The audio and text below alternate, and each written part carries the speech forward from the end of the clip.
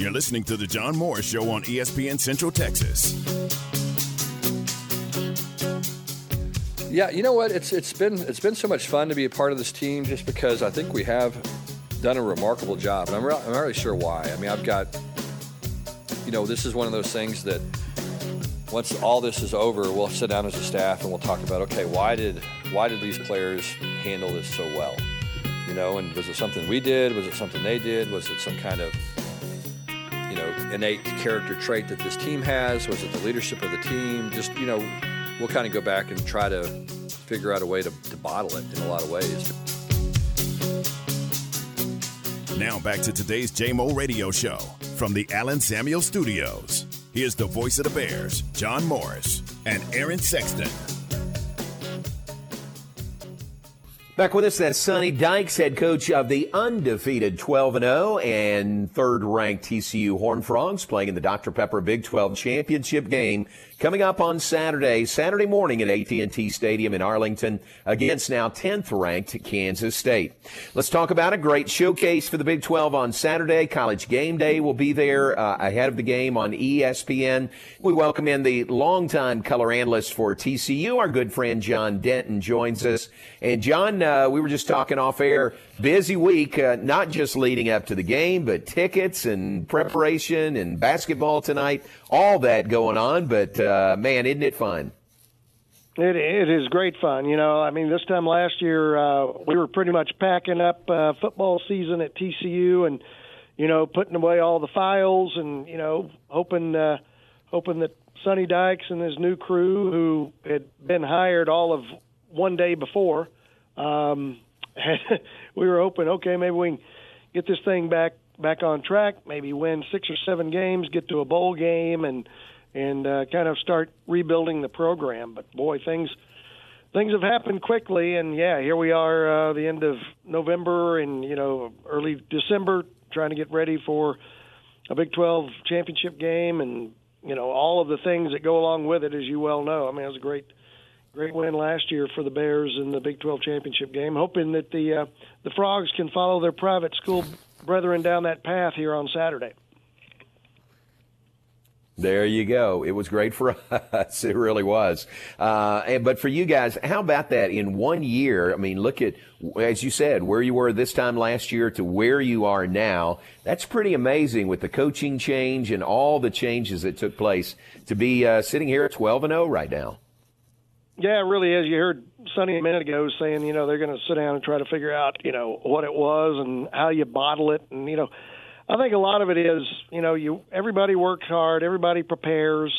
You got to get a little bit lucky, especially in the injury department. And we're as healthy as we've been probably at this point in the year since 2014 when we had that really good team that, lost the one game to Baylor. But, I mean, really just it's one of those things where I think the wave broke the Frogs' way. We got lucky a couple of times, obviously got away barely by the skin of our teeth a couple of weeks ago in Waco. And, those kind of seasons require that kind of luck. And, I think Frogs have stayed healthy. They've played well. And in certain spots, they've been lucky. And I don't know how you bottle that, John, or not. But I will say that, a lot of things have changed around here.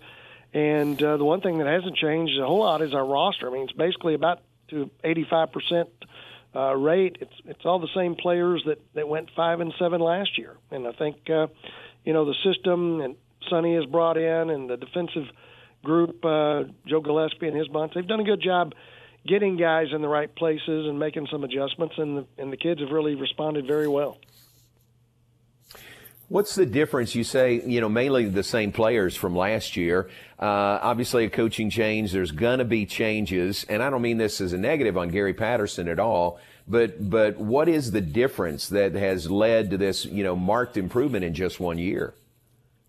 Well, I think a couple of things. Number one, they changed up everything about the program. The culture's different. I mean, they get up early now. They work out in the mornings as opposed to the afternoon.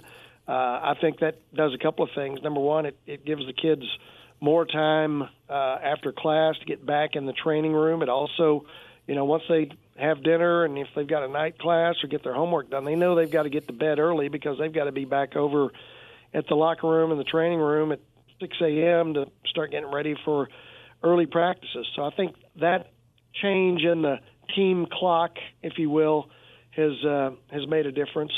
Kids are fresher. I think they probably absorb more. Sonny thinks you learn better early in the morning when you're fresh, and that certainly can't be argued with the results so far. But the other thing is just the emphasis on or refocus on nutrition, and boy, they are really pointed on getting kids healthy. And if you're not quite 100%, they're not going to ask you to work out. They're going to put you in the training room and try to get you well. And I mean, Quentin Johnston is probably the biggest example of that. I mean, ever since the West Virginia game, I mean, he spent the week in the training room and then tried to play on Saturday and would re-aggravate the ankle and go back into the training room.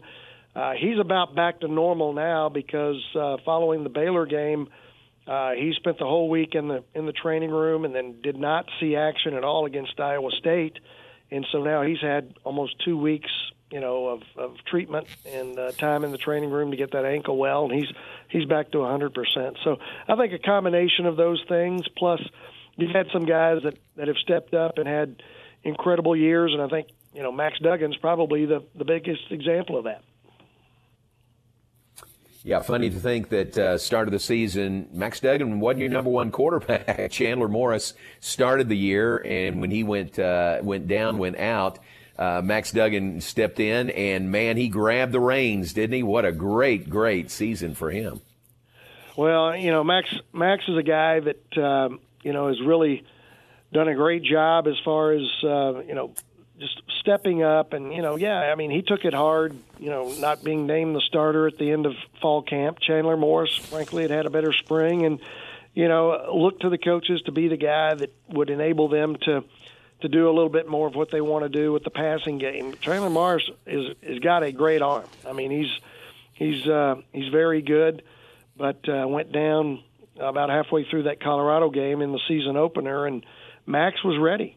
He told Sonny, I respect your decision. I'm going to be the best backup I can be, and he didn't have to wait long.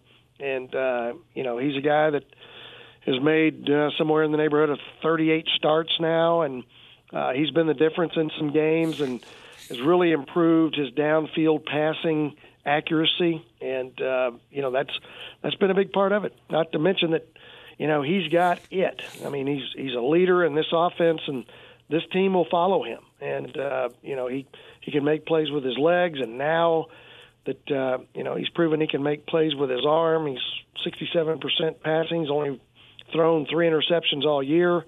Has done a great job and has really enabled Garrett Riley and this offensive staff to broaden the breadth of this offense and what they're able to do. And I still don't think they're all the way through the playbook. I still think there's more to be seen. And if they've been keeping any powder dry, John, this week is the week to pull it out and make it go to work. Yeah. John Denton, our guest, TCU color analyst, former Horned Frog letter winner himself. And what do you remember about that game, October 22nd, 38-28 win by TCU over Kansas State? As you look at a rematch on Saturday, what stands out in your mind from that first meeting? Well, I tell you what, number one is Kansas State just came out and hit TCU in the mouth. I mean, it was 28-10 about halfway through the second quarter, and it was not looking good. Now, that's a game where, the Frogs knocked Adrian Martinez out of the game, and Will Howard, that was really kind of the beginning of the Will Howard reign this season for Kansas State. And, that's turned out to, much like TCU's quarterback situation where you had an injury force another guy into the game and into the offense, it's kind of been a blessing in disguise for them. But Frogs, I think that game turned right before halftime. Frogs went on a 91-yard march for a touchdown to score, to cut it to 28-17, and then the Frogs got the ball to start the second half and went 75 yards for a touchdown. And all of a sudden, with basically all of the second half to play, it was a 4-point game, and the Frogs added 14 more, never looked back. But, that was a game where Kansas State suffered a lot of injuries on both sides of the ball. Deuce Vaughn missed a quarter of that game. They lost a couple of linebackers in that game. And, I think they're probably as healthy as they've been all year now. They've gotten some guys back down the stretch, and I think the Frogs are as healthy as they've been pretty much since the start of the season. So I think you're going to see both these teams at full power. But, I think a lot of it's going to come down to, can the Kansas State offense stop TCU's offense? And conversely, can TCU's defense handle this new look Will Howard Kansas State offense that, suddenly has discovered the passing game a little more. They've gone to the quick game. They've gotten their tight ends more involved. And not to mention all the other wide receivers, Malik Knowles and some of those other receivers that they've got, Phillip Brooks and some of them that, they've got a lot of weapons to throw at you. And it's going to give the TCU defense some challenges and in spots some fits because, Deuce Vaughn is going to get his. Yeah. Hey, tell me your thoughts on this, and you're a lot closer to it than I am, but TCU undefeated 12-0, number 3 in the CFP. If it were to be the first loss of the season, if Kansas State were to win on Saturday, what's your thinking about TCU having enough juice to stay in the top 4 and be one of the 4 teams in the playoff?